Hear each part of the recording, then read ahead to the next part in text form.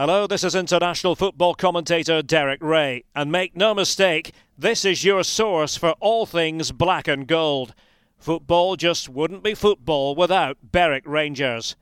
Stand by for this edition of the Let It BRFC podcast.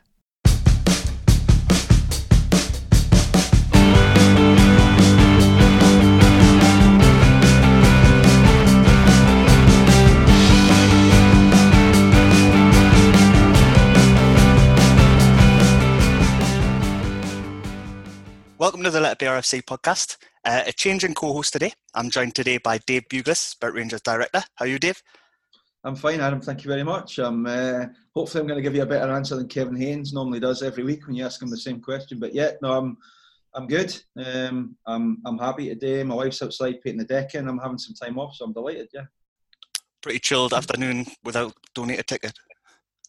Currently, yeah. At the moment, it's been quite intense the last few weekends when we've done it, and obviously we had the Zoom yesterday with the club. With the fans and that, but yeah, no, so just try to take a bit of time back today and relax. And we're also joined by Stephen Ingram, who's Berwick Rangers Juniors now, chairman and coach. The name has changed, hasn't it? Yes and no. The name will be going back on our kit. We've always been Berwick Rangers Juniors, our bank accounts say that, etc. Uh-huh. But the club would like us to put the Rangers obviously back into the badge and have closer ties, so that's what we're doing, and we're really happy to do that as well. So, yeah. Excellent. Well, welcome to the podcast. Thank you for joining. How are you doing in general? Yeah, I'm great. We've been through a difficult time lately, but my work has been non-stop. So I work on a farm, so my work hasn't changed. We've been in every day, and it's been no different for me. So life is normal. Just the football's been a problem. Yeah. Have you been keeping in touch with the coaches and some of the players as well, have you? Yeah, we've had a few meetings and on the Zoom with the coaches, committee members, and my age group as well with the coaching. Have been setting them little challenges and skills to learn. They've been downloading an app onto their phone, so they've been out doing runs and bike rides, and they're just itching to be back. You know, they're sick of it themselves now. Great. And we've also got Robert Kill, who's Berwick Rangers Juniors committee member and coach. How's it going, Robert? Yeah, fine, thank you. Thanks for having me on. Good. You talking before? You've been on a bike ride today? Yes, so out and about getting some fresh air this morning, burning off the calories from the beers last night, I think. So, Did you have a few? One or two, just in the garden, socially distanced with the neighbours. So, it got quite nice yesterday, didn't it? It was horrible in the morning then. Yeah, no, it was nice. It was kind of windy, but yeah, it got kind of nice as the day went on. So we'll start with Dave. You mentioned before we had a end of season board update over the weekend. How do you feel that went? I think it went better than... I think we expected it to go well, but when you look at the social media stuff this morning, because obviously Dale's put it out today, the video, the YouTube recording, and then you get messages direct from people that, I don't really know, John Bainbridge or Andy Thorpe, who sent me a message this morning, or, Elaine Mallory. It's really lovely getting kind of messages sent to you direct on that. So, yeah, it went well. I think it was useful that we kept the slides that we had in January, and we were able to go back over those first and foremost and kind of look at, what we'd hope to do and where we kind of hope to get to. So, I think it was good in that we're all getting more comfortable with technology. The ability to kind of run a Zoom session and get people together pretty quickly without having to physically get to,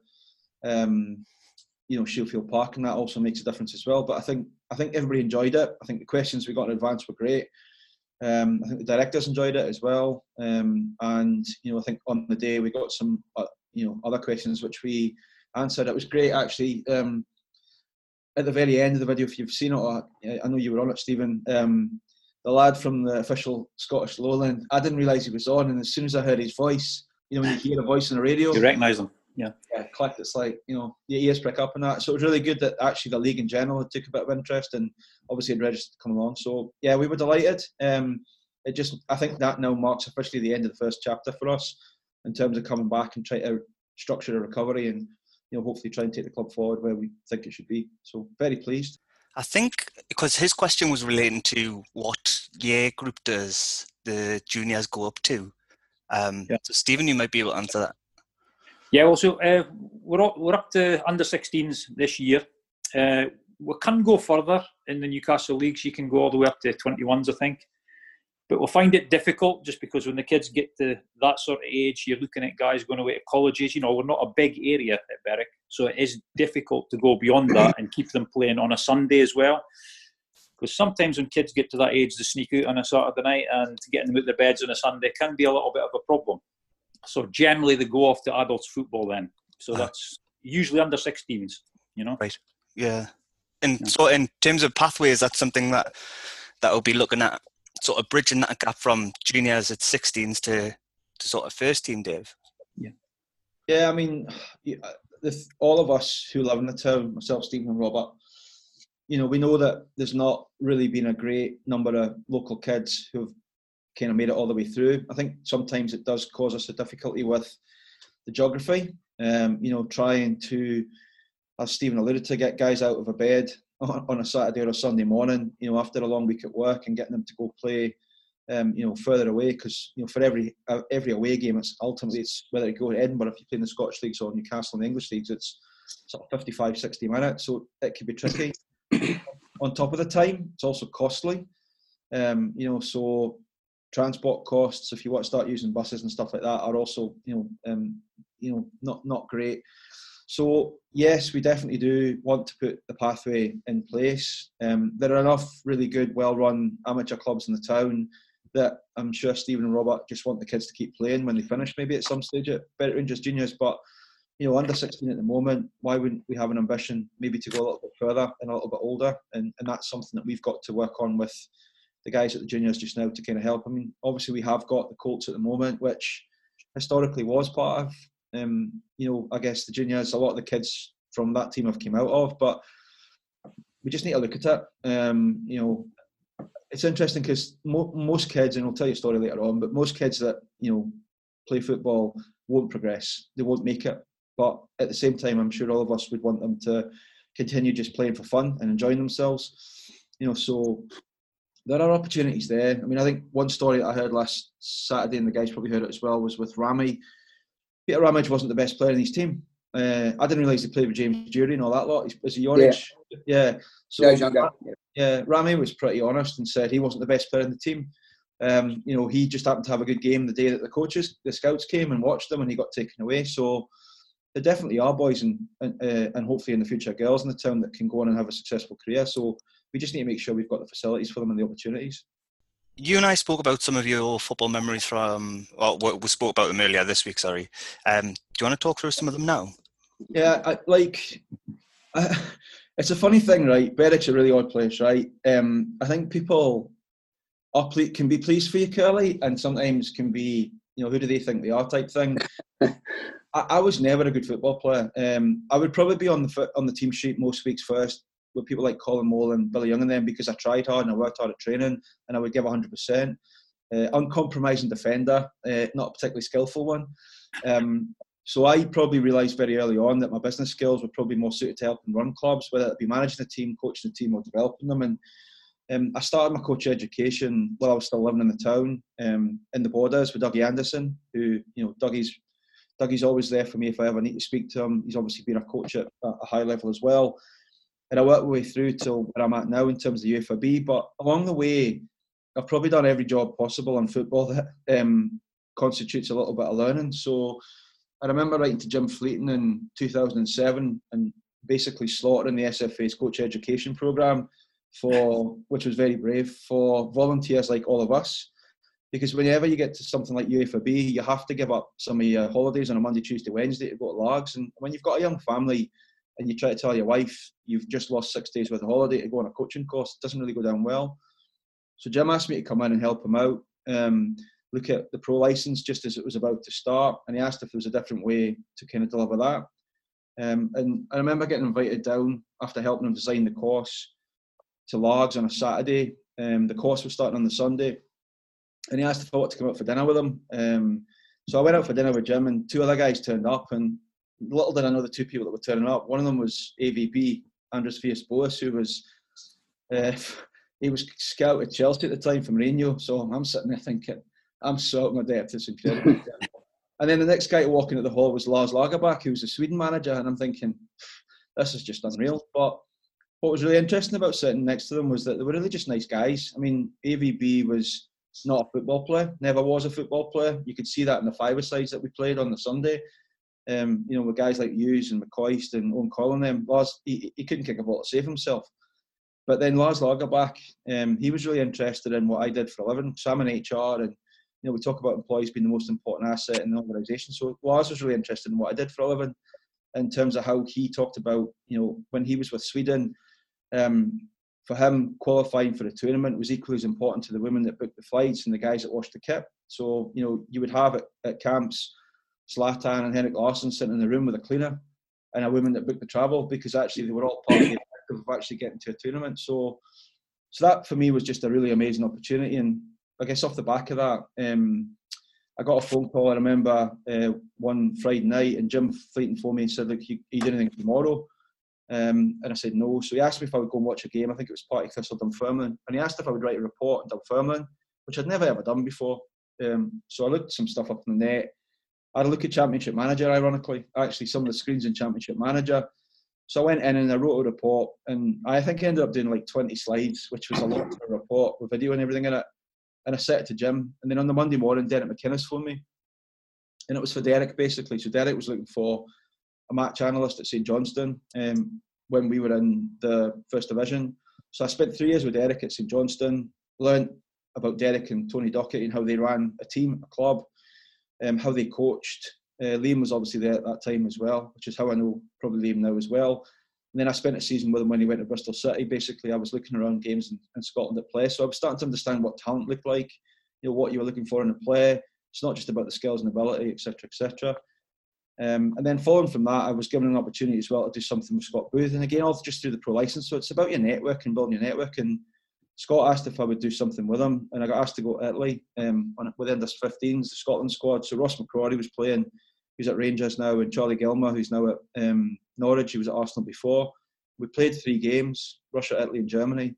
But I remember the last game, the Russian game, and we played really well. An old guy came in, who was our ambassador from the Scottish Schools Network. I think there were 20 players in the change rooms, and I think he bravely said to them at that age, out of this change room, 2 of you will make it. And these were Scotland internationals at under 15s. And what he was trying to articulate, I guess, was just the difficulty in getting on and the number of kids that will drop out. So, done a lot of different things at a lot of different clubs that have stood me in good stead, which is probably why I accepted to come back at Berwick to this stage. And I know Robert knows me a little bit more, obviously, than Stephen. Robert and I go a wee bit further back, just friends that we've got that are mutual. So I just hope I can help the juniors kind of get better than they already are. And it's not a position of arrogance, it's just a position of help for me. So yeah, so the club announced the partnership with the juniors over the course of last week. What does this entail, and what are the main aims of it? I'll go first, and the guys can jump in. I think for me, ambition-wise, I would love to see the guys grow. They'll tell you how many players they've got in a second. We'd definitely love to see the coach education improve, and I think they've been brave enough to say it's probably one area that they could do with help on. And we start this week with Liam Craig on Wednesday night. We've got a Zoom at 7:30, which will be for all the coaches, but possibly some of the older players. We've said, I guess the better players we have, the better the coaching we have, maybe even more success than you've already had. So winning trophies is ultimately a really amazing thing. At the same time as making the kids enjoy it, but more success for the club in terms of that. And then ultimately, I guess, seeing somebody come through, and Stephen can probably talk about this a little bit more than the rest of us, but Stephen's got his own lad who plays, who was at the juniors, he's now at Dunbar. So I think that would be it. Growth in size, coach education improvement, and then just see more success. I think from our side, it's from the juniors, obviously we're kind of long-standing and successful, and it's we've now got an agreement between us that actually there's kind of points on both sides where we can hold each other accountable, and I think that's probably a key, that we've actually got kind of a formal words and an agreement and a writing that actually we can hold each other to account, and I know that kind of David and Craig have been really kind of supportive, and actually in terms of already in the time that they've been in, the regular contact we've had over Zoom and kind of this kind of format's been great, and I think that's just the kind of the starting point. I think for us really, it's in terms of the agreement, it's not going to be something that potentially bears a lot of fruit in the first few weeks or the first few months. I think it's about kind of changing attitudes and kind of culture, and actually just that, you know, the whole kind of new direction that the main team are going in with the wider community kind of involvement is just sits nicely with us. You know, we've got kind of kids from all over the town at a variety of different levels that, you know what, just come and enjoy playing football on the weekend. And as long as we've got the format to do that, whether it's through kind of facilities and pitches or coaches support, then, you know, ultimately it's for the kids at the end of the day. So the more kids we've got playing and enjoying it, the better it is for everybody.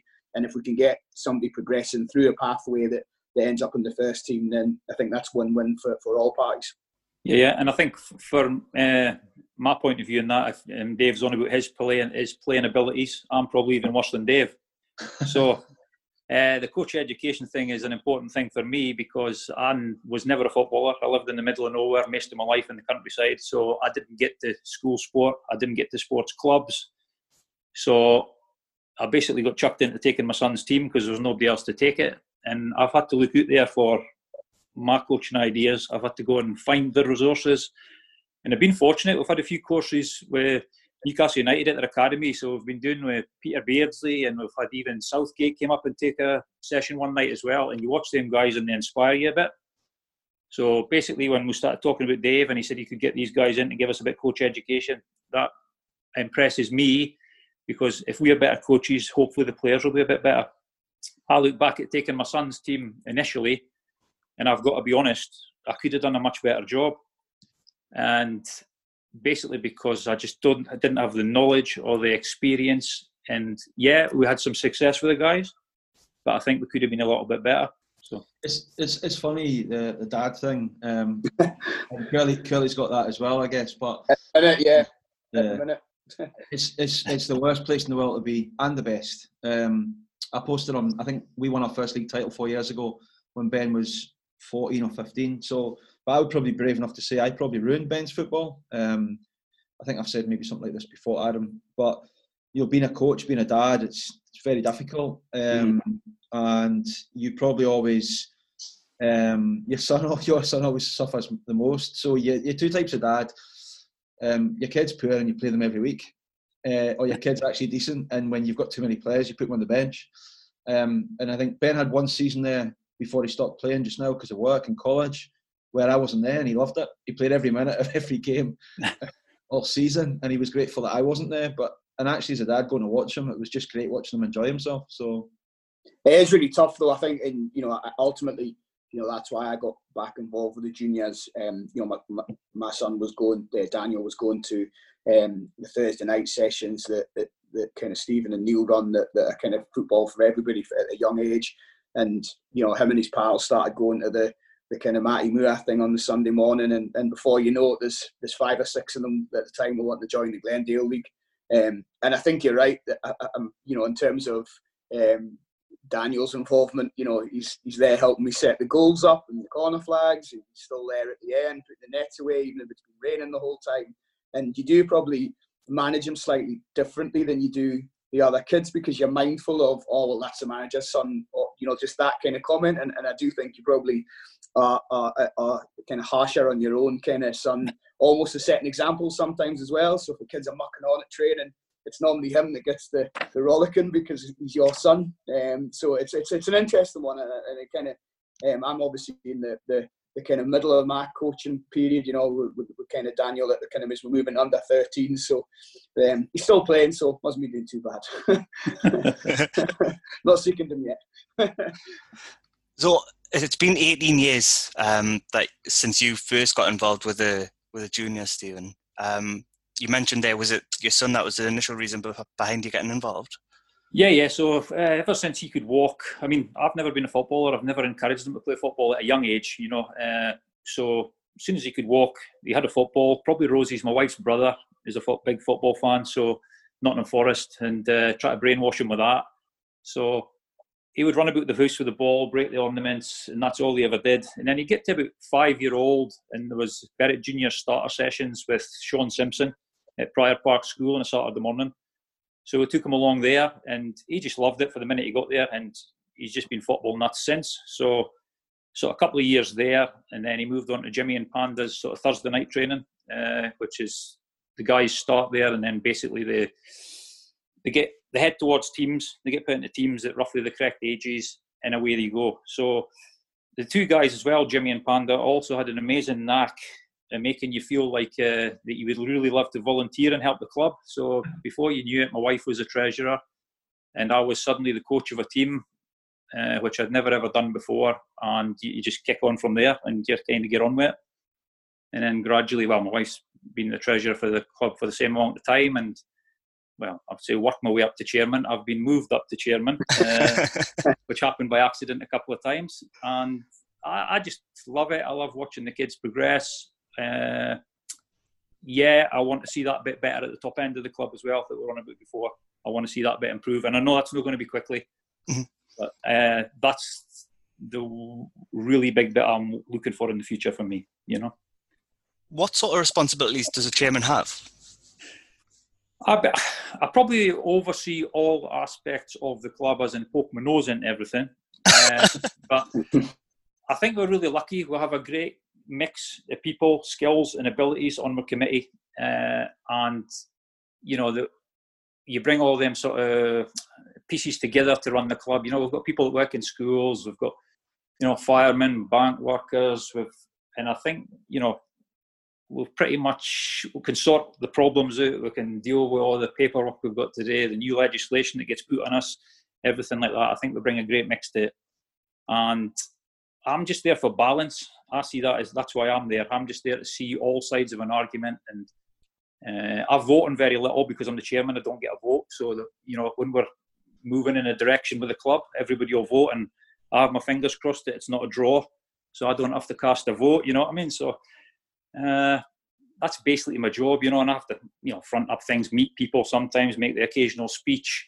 But really, I'm just a helpful person. I will help anyone from coaches to players to parents, anyone that needs help. That's me. I'm always at the end of the phone, you know. I think it can be at times a lonely place as well, because I think all three of us have probably, I'm not saying lost friends, but we've all probably had moments being involved with clubs where sometimes the decisions you make are not necessarily the right decision for an individual, whether that be a kid or a parent or something like that. And, you know, what you're trying to do is you're representing over 100 kids, parents, etc. And sometimes you can get kickback and you can take it personally. I know I do. I'm quite soft, but and that really can grind a little bit with you. And I don't know how you feel about that, Stephen. You've probably been in situations as well, Robert, where it's been difficult. You've probably not made the right decision for an individual, but it's been the right one for the club. When I was asked to be the chairman, the man that had previously been a chairman, Jimmy Purdon, who'd been at the club for a long time, 20 odd years, his exact words to me were, he says, "Oh, you're going to be the chairman?" I says, "Yeah." I says, "They're wanting me to take the job up." He says, "Have you got any enemies in Berwick?" I says, "No, I get along with everybody, Jimmy." He says, "You will have." He says, "Just be careful." He says, "You will have." And I would class myself like you. I'm a bit of a soft person. I'll help anyone, and not soft, but I will do anything for anybody that needs a help, because I know how difficult it is running a team, balancing your family life, your work, your other kids. My daughter hates football. My son's got a twin, and she hates football because we spent so much time with Kieran at football. So I know how difficult it is, and I'll help anyone with anything. I don't go my way to annoy people, but you can't help it, like you say. At times, you do rub people up the wrong way. I think though you do yourself a disservice, because for me coming into the club, obviously, I've been involved now for kind of 6 seasons, and you probably don't appreciate how much it takes to do it in terms of the time commitment and actually the stress levels. So, yourself and Rosie, since I joined as a coach, have been nothing short of phenomenal. You kind of, it's not just a case of kind of organising the players and away you go on a match day. There's the whole, the kind of right through from the safeguarding and the first aid aspects through to the kind of finances and the registration fees and the sponsorship that all comes with running the juniors, but also just even as things evolve. So if you look at the moment, we've got a call this evening looking at how we can start training up safely again with some of the COVID stuff. that kind of stuff, kind of sometimes goes unnoticed.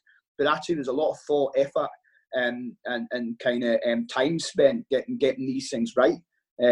So and kind of certainly Stephen and Rosie and Sean and the wider committee kind of sacrifice hours of their own time behind the scenes. That isn't just a case of dropping the kids off and letting them play football, which sometimes I think people involved with football who have been involved in other type of things, like the scouts or whatever, kind of get a sense of what's involved, but a lot of the time people don't. And I think that actually, on a kind of standard weekend, you can sacrifice 7-8 hours easily without striking a bat. Arranging referees and pitches and things like that. But certainly since I've been at the club, if it wasn't for people like Stephen that kind of sets the committee, sets the infrastructure, then it'd be really difficult to not only to kind of run the team, but to run the team correctly. We've got so many different aspects that we need to consider when you're progressing, that guys like Stephen are worth their weight in gold. That's pretty much the role of a chairman, Adam. That's pretty and you kind of probably would think, well, what more can we give at a club? But I think it's going to be the stuff around the edges, probably, that these guys can run a pretty tight ship the way that they do it already. But if it's experience, as we've said, around coach education and just accessing the network of people that I can get and other things like that, fantastic.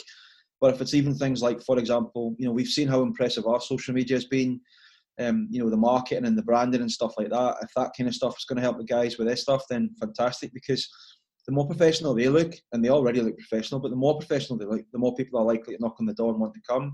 Maybe the more likely sponsors are, maybe want to give them money, etc., etc. So it's probably all the stuff around the edges that just makes them the full package where we're going to help them. We're not here, as they would say, it's not like your granny telling you how to suck eggs type thing. It's like they know what they're doing, and they've been very receptive to people like me and Craig coming in saying there's you could maybe think about that, or you can maybe look at this. So it's really fine tuning. It's not redesign or reimagining type things.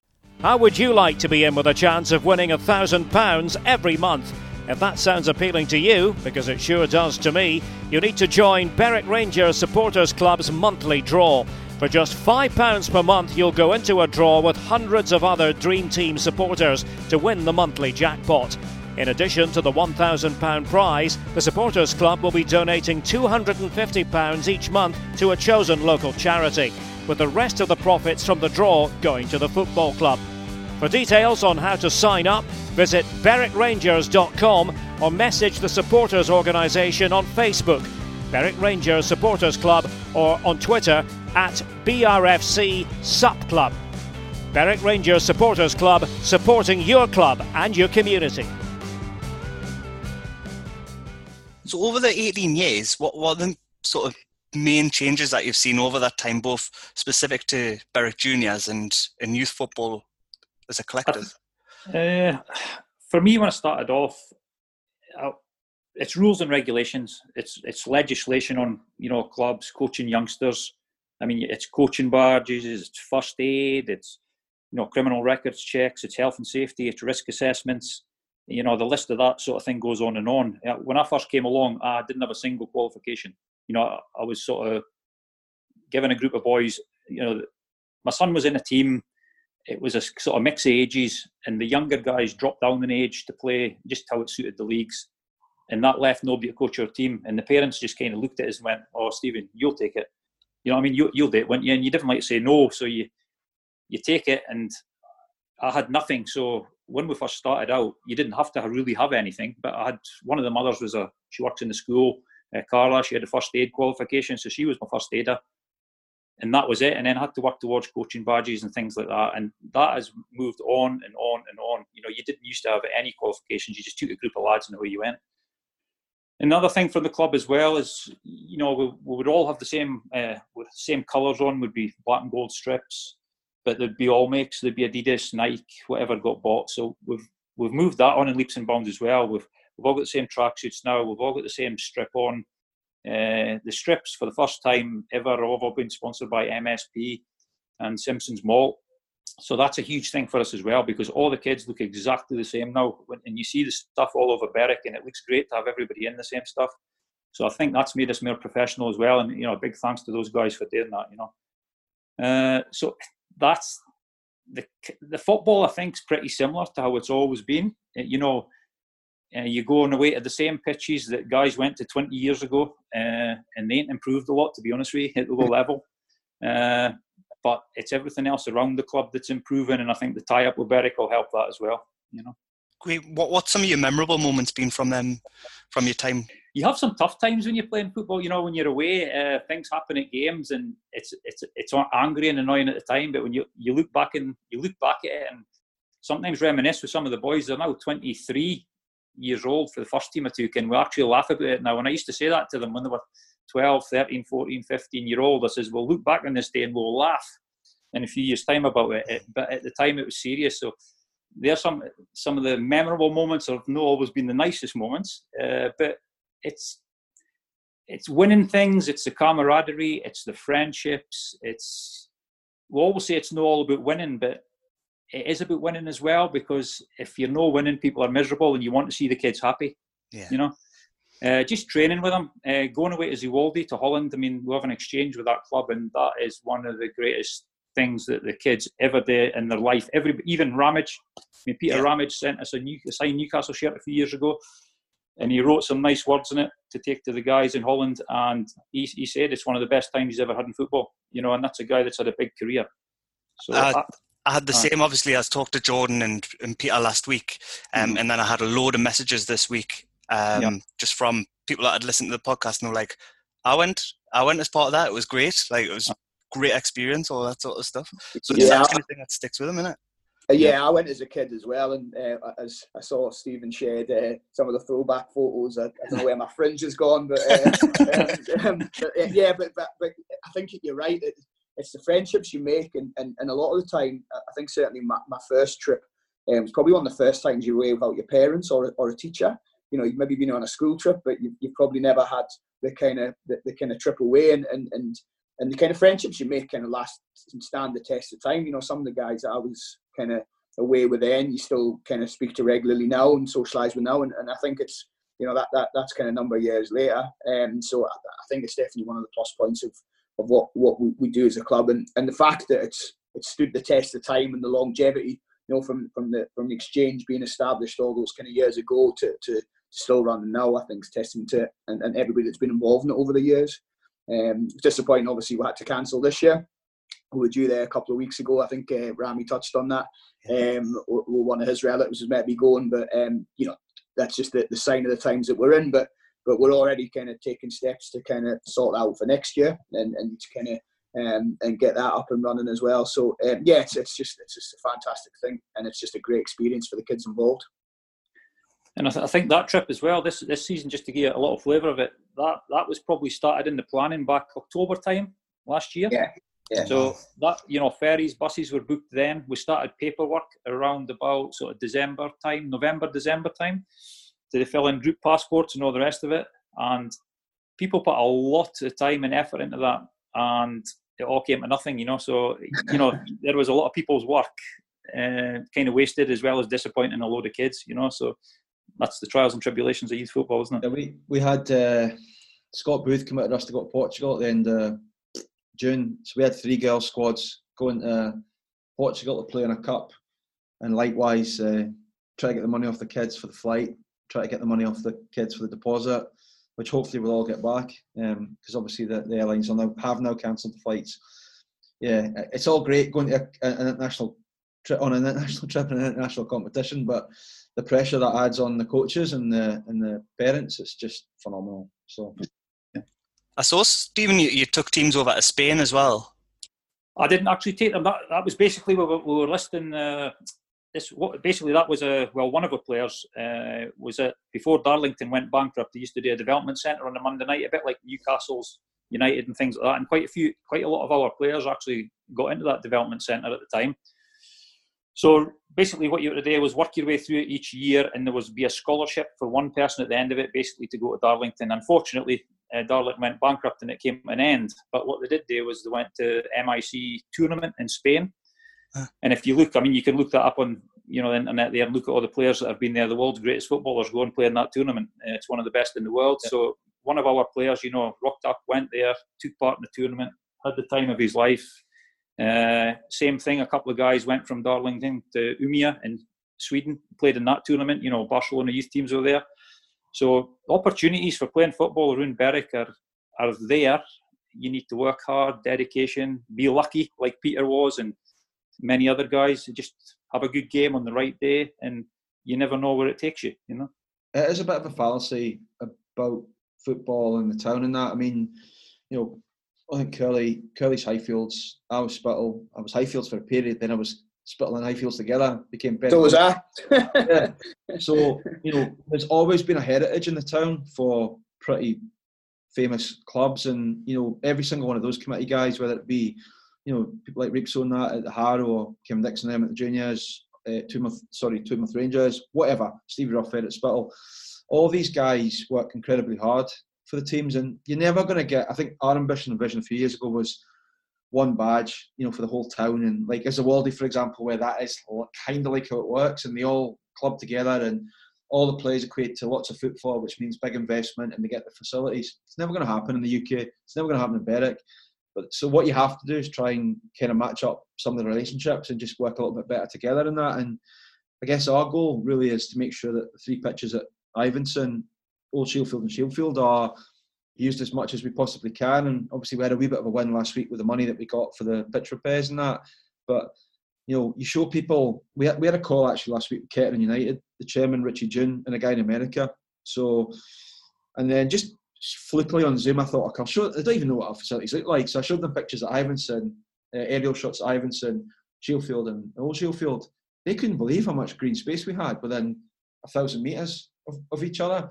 So as a complex, as a sports centre or a football theatre type thing, it could be fantastic. It could be amazing. So, and these are the kind of things that I think that, hopefully us working together will be able to make better. Great, yeah.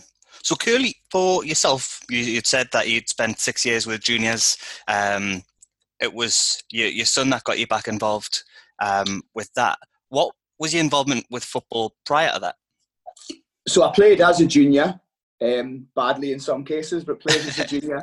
And then our junior team at the time rolled into the North Northumberland League, called ourselves Berwick A. We brought in kind of 2 or 3 more experienced players, but primarily it was the nucleus of our under-16 team. So I had a few seasons at there. Just that kind of came to a natural conclusion, and I ended up going to play for kind of Noel Evans at Spittle's second team as it was at the time. So had a few, loved playing for Noel, great guy, great footballer, and had some good times there. And just for a period of time, the kind of football in the town started to kind of fade away. So, when I first went to Spittal as part of that kind of second team setup, that had the kind of first team playing in the kind of Alliance Premier, we were kind of North Northumberland League One. And just over that kind of period of time, players left and moved on, and it became one team. And then the last season there, it was kind of, struggling to put a team together. And at the time, kind of Highfields were in the same position in the town. And we ended up merging the two of them together. Can't remember, so probably about 2005, where it kind of came together and we're called Berwick United, and ultimately played there for a kind of number of seasons. So under kind of Ian Knox initially, which was great. Michael Galloway was involved in it for a period of time, and we had a fair degree of success. Kind of some good young lads coming through that are still playing football in the town now. People like Woodsar and kind of Michael Robinson. These guys were all kind of coming through. So I had it kind of decent spell, and just over time, as we alluded to earlier on the call, kind of travelling every week, in the Northern Lions when you're going to kind of Carlisle and Penrith and Merton and different areas in Newcastle becomes quite draining as the team became older and family commitments started to kick in, and it kind of fell away. And it was kind of reborn as kind of Highfields again and revived as Highfields, probably in and around the time just as kind of Spittal started to kind of kick on again and be set up again. But actually, during that kind of phase when we merged together, kind of football in the town was kind of struggling a little bit, whereas at the minute I think it's kind of on the way back up again. With teams like kind of the Harrow and Toothmouth Rangers and Spittal are looking at a second team, and kind of Highfields have got decent numbers, and it's good to see. So that's been my involvement. Kind of legs went, and you kind of stop kind of playing, or kind of start trying to play for the over 35s now and again, which Dave was lucky enough to witness a few weeks ago. It's not pretty. You did all right. It's not pretty. But so you kind of, and you kind of move on, and I still help with kind of Highfields on a running on a match day, and the training, the kind of assistant manager there, working for kind of David Wakenshaw, that's kind of long-standing stalwart of Highfields, if you like. But obviously now with the kids and the juniors, that kind of takes up a fair proportion of my time in terms of training and match days. But so yeah, my involvement with the juniors, kind of football in general, has just kind of evolved as the kind of. But the main thing is obviously with my son getting involved in it. That was what really brought me back into kind of the coaching side of the juniors. And it's funny how it evolves. I was looking back just at some of the old photos, and we had kind of 5 lads at the Glendale League. Kind of strips didn't fit. They're all kind of tiny to look at, and it's just funny that they're turning into young men. It's really interesting to see them evolve.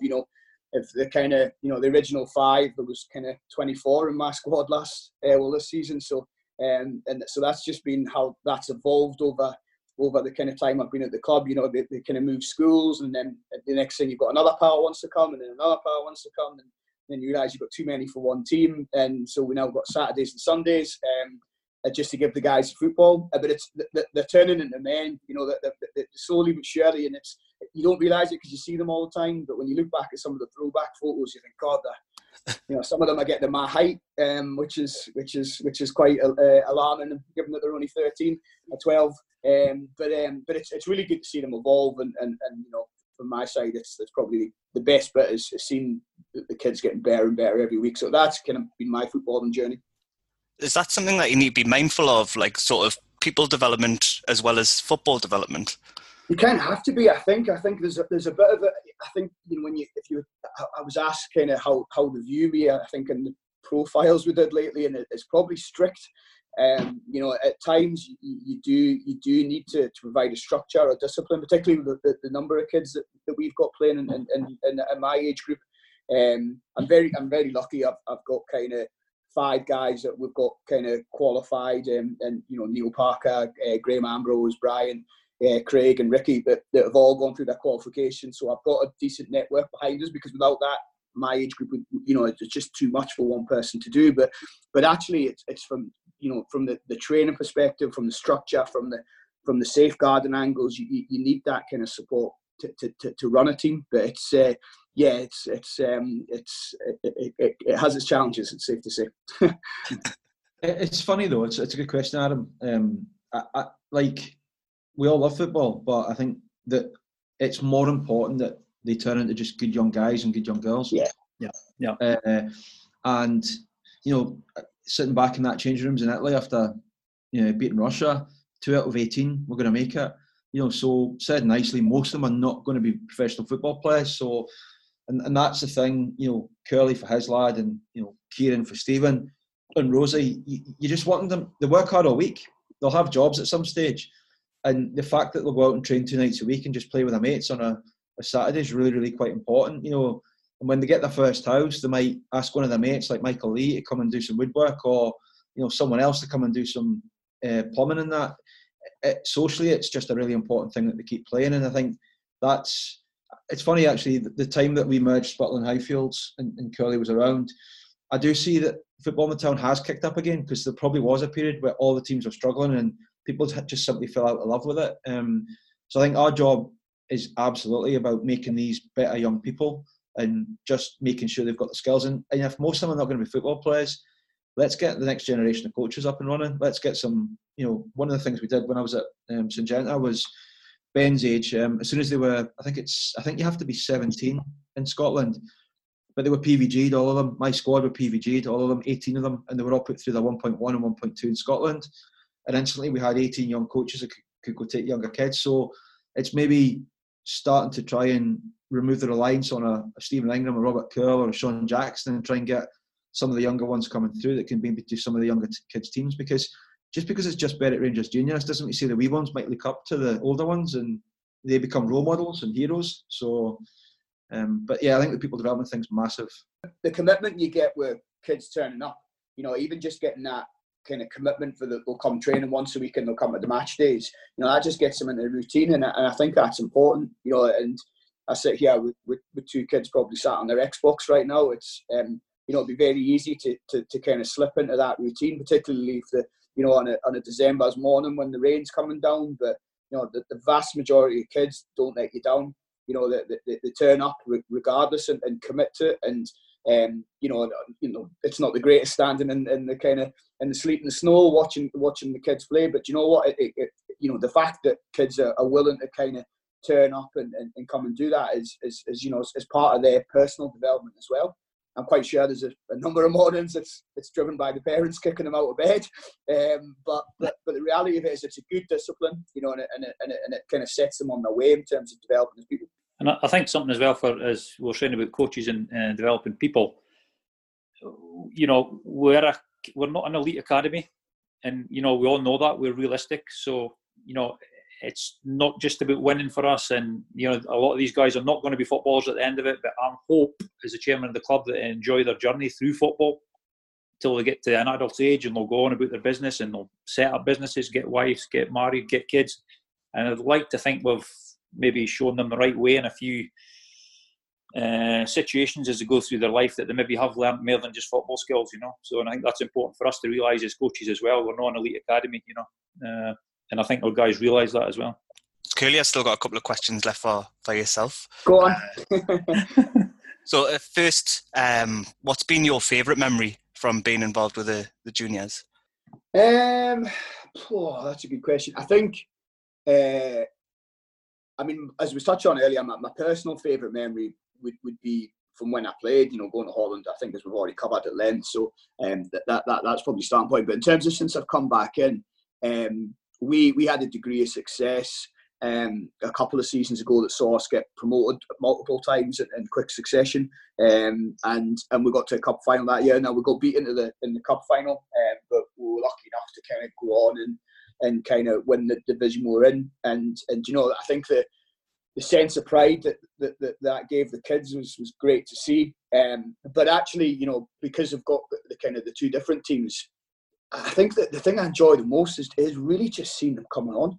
And I think in terms of when you look at when we have like our end of season due, you don't realise how many people it impacts until we're all trying to get into the black and gold on presentation day. And it's, I think for me, when I first came into the club, I probably hadn't appreciated how much scale we had. When you come in, you've got your kind of little 5-a-side team and a few of the parents helping you, and you probably don't really realise until you see them all at the presentation day, where everybody's got their white shirts and their Berwick ties on, and everybody's turned out smart, and we're all trying to cram in the black and gold, and you think to yourself that it's just, there's so many different people impacted, and I think in terms of enjoyment, when you see some of the kids getting their trophies and things, and we've had kind of Berwick managers and players presenting, the pride that it gives them and the sense of achievement is huge. And even the kids that maybe have been unsuccessful in terms of some of the awards, I tend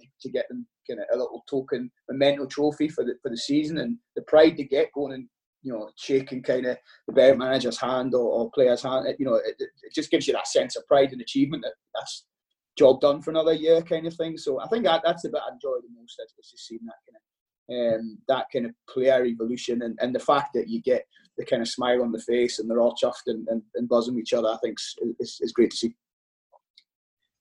It is the simple things. I mean, it's like it's a product, Adam. I mean, what the guys offer is a product, and we've talked a lot about the Berwick Rangers product the last sort of few months. You've been involved in, and we've tried to turn that round, and all the different things. I mean, the playing the football on the Saturday and the Sunday shouldn't be underestimated. That's the fun part, but it is like the product. It's like that. It's funny that it resonated there, Kelly, when you were talking about the Player of the Year awards. There's nothing better than a committee member walking in, and the balloons are on the tables, and the kids come in. I don't know if you guys wear shirts and ties, but you just walk in and you think, what? See all that hassle I've had all season, and I got moaned at because I called a pitch off, and I had to let a play go because it was a poor behaviour moment and stuff like that. When you walk in, then it just makes it all worthwhile, and that's why we were keen to get this sorted out. And as Stephen and Robert know, as is Jacka, but Kelly, Craig and I wanted this right from the beginning, but we had to probably prove ourselves in the last 3 or 4 months in terms of what we were trying to do. So Yeah, you mentioned a couple of times during the presentation yesterday about the sort of board being on trial at the moment. What do you mean by that?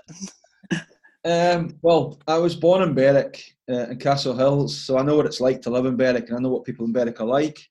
And I know what people will be thinking about. Here we go again. It's just another Berwick Rangers moment, some waffle on social media. So I think we have to deliver on what we've agreed in the letter, the contract, the agreement, which the guys at the juniors helped us co-create. We didn't write that ourselves.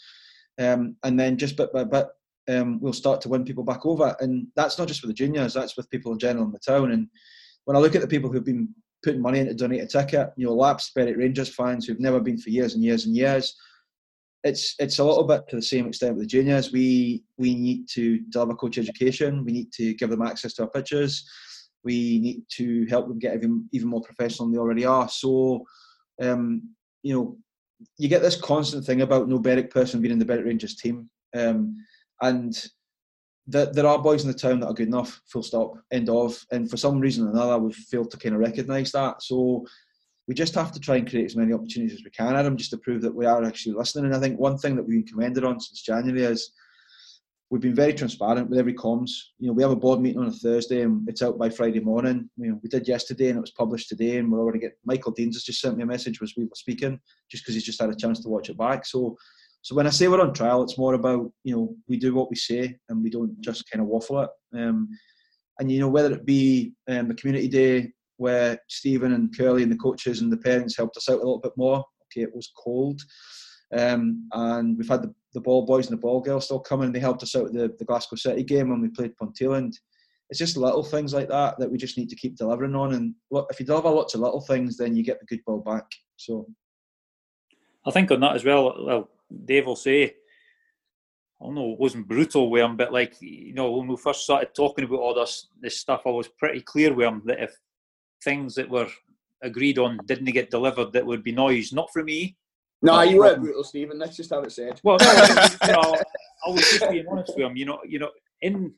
Probably in the past, there's been possibly times when we've maybe been going to get closer together in the past, and it's all fell apart.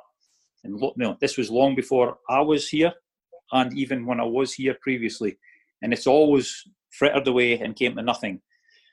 So this time, the guys are genuine to me. I don't think they're telling us any lies. They're being open and honest, and they're doing that with the whole of the workings of the club at the minute. As far as I can see, there's nothing being hidden. It's all open and honest. And so I did say to Dave, I says, Dave, I says, I'm the chairman at the minute, and if we agree to work together on some things and it doesn't come off for your end, I'm going to get a kicking. Never mind Berwick Rangers.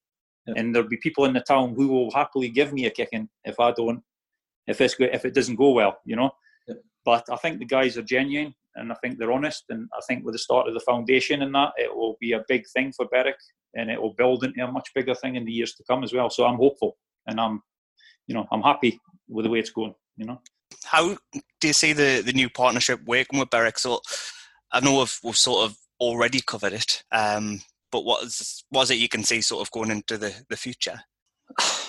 For me, for the chairman of the club, I just think for the parents and the kids to see that closer connection between the two clubs will be a benefit. I think the coach education thing is a big thing for our coaches. It will inspire the coaches.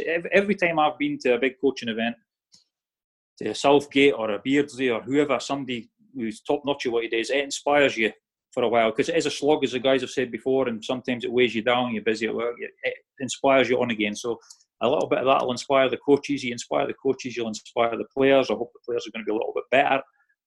Yes, I have this thing about a Berwick player being on the pitch. It's a big thing for me as well, a really big thing. And if you asked us about, what are some of the proudest moments for Berwick juniors in the near past, it's a Regan Graham, it's a Kieran Ainsley, it's a Kieran Ingram, it's a Gary Windrum playing for the first team. That, some folk will go, promotion season, this, that, or the other. For me, it's not. Kieran Ainsley helped me for the last 2 seasons taking my son's first team, 16 and 17-year-old. And the guy's doing a top-notch job at Coldstream now, and he's been a good player. And when he pulled that shirt on and got photographed for Berwick and played on the park, that was a proud moment for me. that's what I want to see more of. So we need to do a better job with the kids. Berwick need a better job at the top end where we join them, and I think it's achievable. And the rest of the guys in the club will enjoy themselves, go into their work, get married, get on with their lives, and look back and say they enjoyed the time at the juniors. Yeah. I mean, the coach education thing starting on Wednesday. Liam's actually excited, massively excited about it. He's never done it before. He's currently doing his A licence at the moment. He knows that's at the stage of career where he's at. For him, it's provided him an opportunity to come and speak to people and share his story and share his kind of view of what it's like to be a coach. And instantly, because he's the PFA chairman at the minute, he's got a network as long as our arms in terms of players that want to do it. So, he's talked about David Gray, the Hibs captain, Christophe Berra. This is all something that they need to learn. They need to be able to speak to people. So once a month, if not more, running Zoom sessions with coaches, try to explain to them how you set up a team or what you do at your training or how you get a bit of atmosphere in the changing room. Great. And to be honest, whilst it wasn't initially for the players, I think when I dropped the note to the guys today, it's like, get some of the younger kids on, because you're going to hear from a professional football player who, he's played at the highest level since he left the juniors all those years ago. So quite excited, actually, to be honest, to see how that goes on Wednesday night. Yeah, we've had Liam a couple of times as well at our presentations. He's came down, handed the trophies out to the kids as well. So he's gave a bit back to us already, and it's going to be good to hear him talk. Excellent. Well, thank you very much, everyone. That was as much as I had in terms of questions. Do you have anything that you sort of want to ask each other, or anything else that you want to cover? I'm fine. I think we're regularly speaking to David and Craig now anyway. So in terms of this kind of tie and partnership, it's great. I think it's it's the kind of the right path, the right direction for both the juniors and the senior team. And we just hope it's as successful as we all wish and hope it to be. I think my thing as well is I'd just like to, guys from our club will listen to this. I'd just like to thank the coaches, the parents that put the effort in, up and down the road every week to Newcastle, round trips, 100-odd mile every other weekend. The kids themselves are putting the effort and the time. All the guys on the committee, Sean, were secretary. The amount of work he does sitting in front of a keyboard would bore me to death. I take my hat off to him. Like I say, the people that organised this year's Dutch trip, Carla, all your hard work went to pieces, but, it's really appreciated, and we'll go again next year. And just everyone else on the committee, you guys do a great job. A lot of people thank me and they say, "Oh, Stephen, you did a great job." I quite often pick up a phone and pass it on to somebody else, and they do the job and I get thanks for it, So thanks to all the guys. Everybody working together makes it what it is, Thank you very much to our guests today, Robert Curl, Stephen Ingram and Dave Buglis. We'll be back next week with another episode of the Let Be RFC podcast. We'll be talking to Dennis McCleary about his favourite 1 to 11 of Berwick Rangers history. If you've enjoyed the episode today, please be sure to share it with your friends, family and followers. Thank you for listening. Enjoy the rest of the week, and we'll speak soon.